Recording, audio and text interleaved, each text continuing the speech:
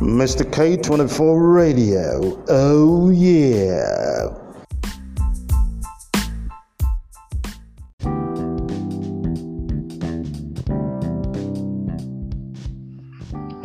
Hey. How are you? I want to say good morning to you. It's about 22 minutes before 11. It's a Friday morning right here in Benin City, Edo State, South Nigeria, somewhere in West Africa. My name is Mr. K, but folks call me the Cool K. This right here is Chit Chat News, Thinking Out Loud with Mr. K on Mr. K24 Radio. That's right. That's the podcast coming out here right now. We're taking a look at the events and making stories. Yes, the events that are making the news out there in the news world. Recall that we all live in the news world, don't we? The news breaks and happens every single day, but sometimes it breaks faster. But the bottom line is, news always happens, so you're welcome to this.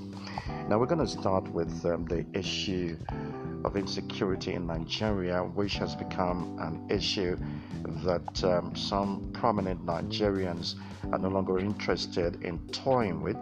They want to hold the president of the country responsible for what is going on in that area. All right, there you go.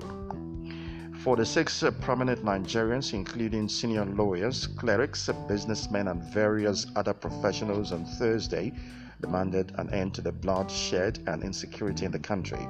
They asked the service chiefs to resign from office.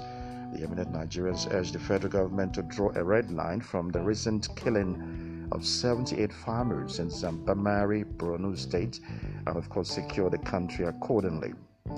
Now, in a statement signed by former Nigerian Bar Association President Dr. Olisa Bakuba San and Professor Jibrin Ibrahim, the citizens called on the President, Major General Muhammadu Buhari, the Commander-in-Chief of the Armed Forces of the Federal Republic of Nigeria, to take charge and halt the violence in parts of the country.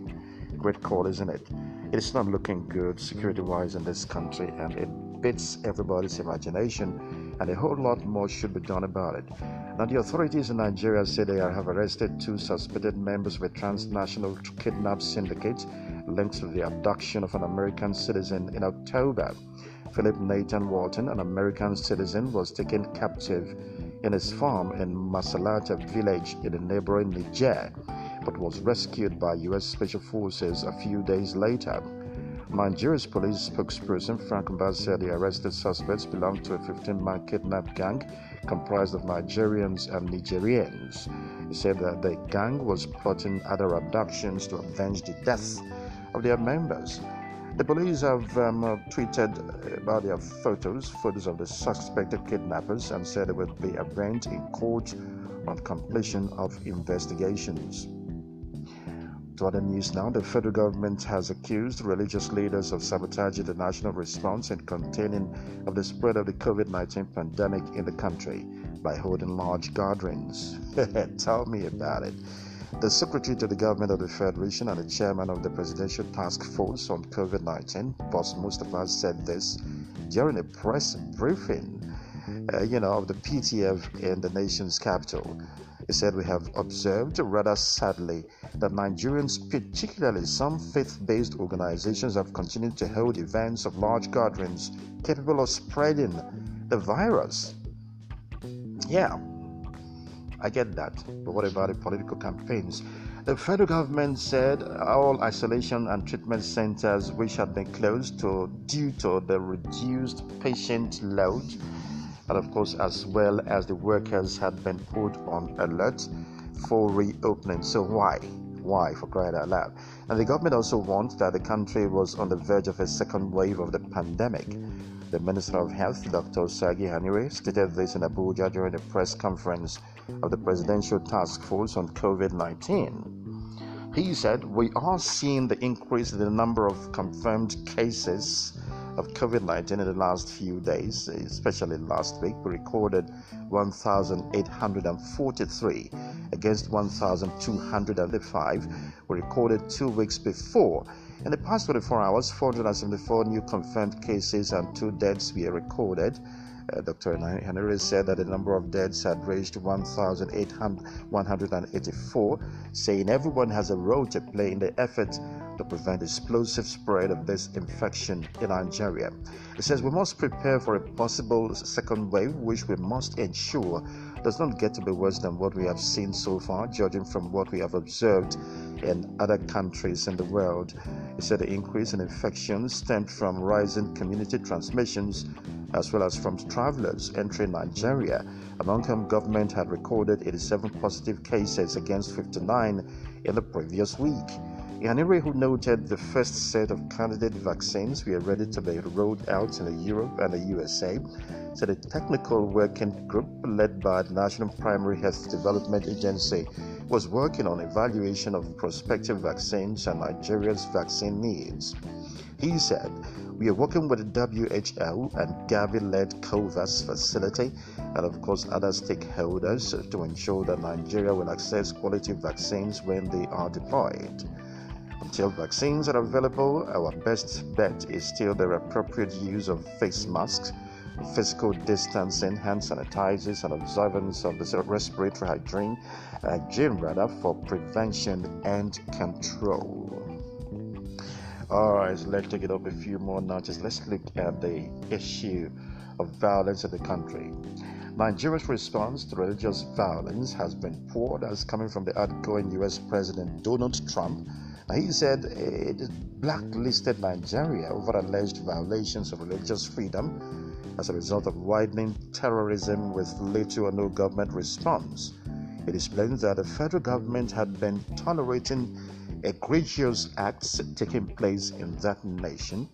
Speaking during the teleconference on Tuesday, the U.S. Ambassador at Large for International Religious Freedom, Samuel Brownback, said Nigeria was designated a country of particular concern after years of placing her under a watch list for allegedly enabling violations of religious rights.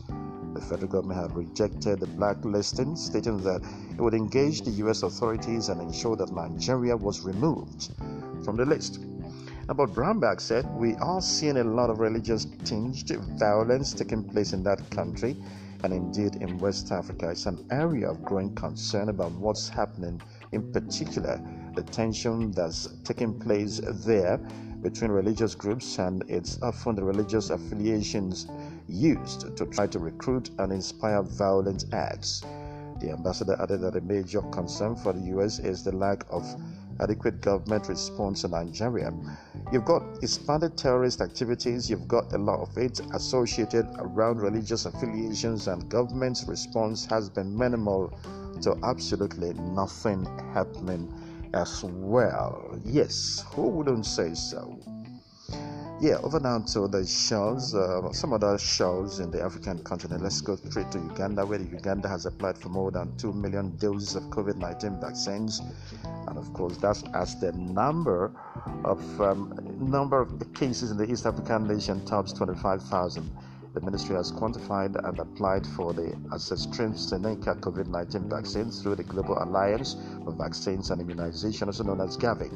And the process is at an advanced stage. Privately owned Chimpo Reports website quoted the Director General Health Services Henry Wembesa as saying, "This is a vaccine, AstraZeneca, which government is aware has got through World Health Organization clearance and approval. It is important to note that only vaccines approved by the Ministry of Health and the World Health Organization can be administered to the population of Uganda," Dr. Wembesa added. Uganda expects to receive 2 million free doses from Gavi in early 2021. But is setting aside a budget to procure more for the entire population. There has been a rise in the number of daily infections at a time when the country is preparing to hold general elections on the 14th of January 2021. Some politicians have been accused of failing to adhere to the set health guidelines during campaigns. That's talking about the safety protocols. That's a terrible situation, isn't it? Uganda's only female presidential candidate, Nancy Kalembe, has suspended campaigns over lack of funds. Ms. Kalembe made the announcement while appealing for funds from the public. She said she was yet to traverse some districts with a month to the general election, local media reports. Now, according to the BBC on Thursday, she told a local television channel she would not pull out of the campaign but was re-strategizing. Interesting. Ugandans are set to vote on 14th of January 2021 for a new parliament and president. Incumbent President Yoweri Museveni, who has been in power for 3 decades now, is facing opposition from 10 other candidates, including musician and legislator Robert Kyagulanyi, popularly known as Bobby Wine. President Trump of the United States announced that Morocco has become the latest Arab nation to normalize relations with Israel. The announcement came after Mr. Trump signed a proclamation recognizing Moroccan sovereignty over Western Sahara. Morocco has become the 4th country since August to sign a normalization deal with Israel in the wake of the UAE, Bahrain, and Sudan. There has been a territorial dispute over Western Sahara for decades, pitting Morocco against the Polisario Front. That's a big one. Now, the African Union recognizes Polisario as the territory's government. Now, that's great news, isn't it?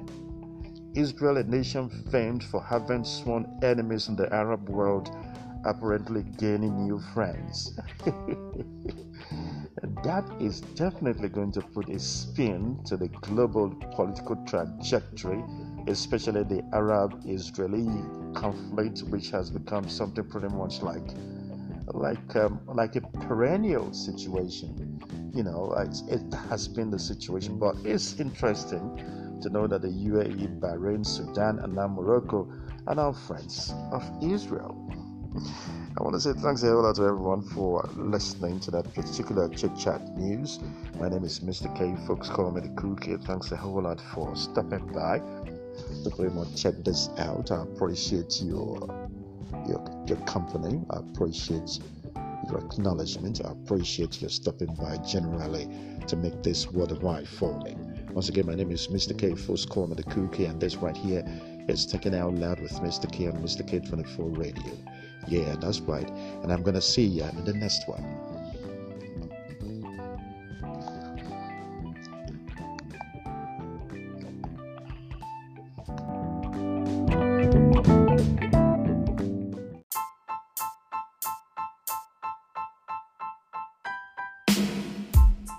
Mr. K24 Radio. Oh, yeah.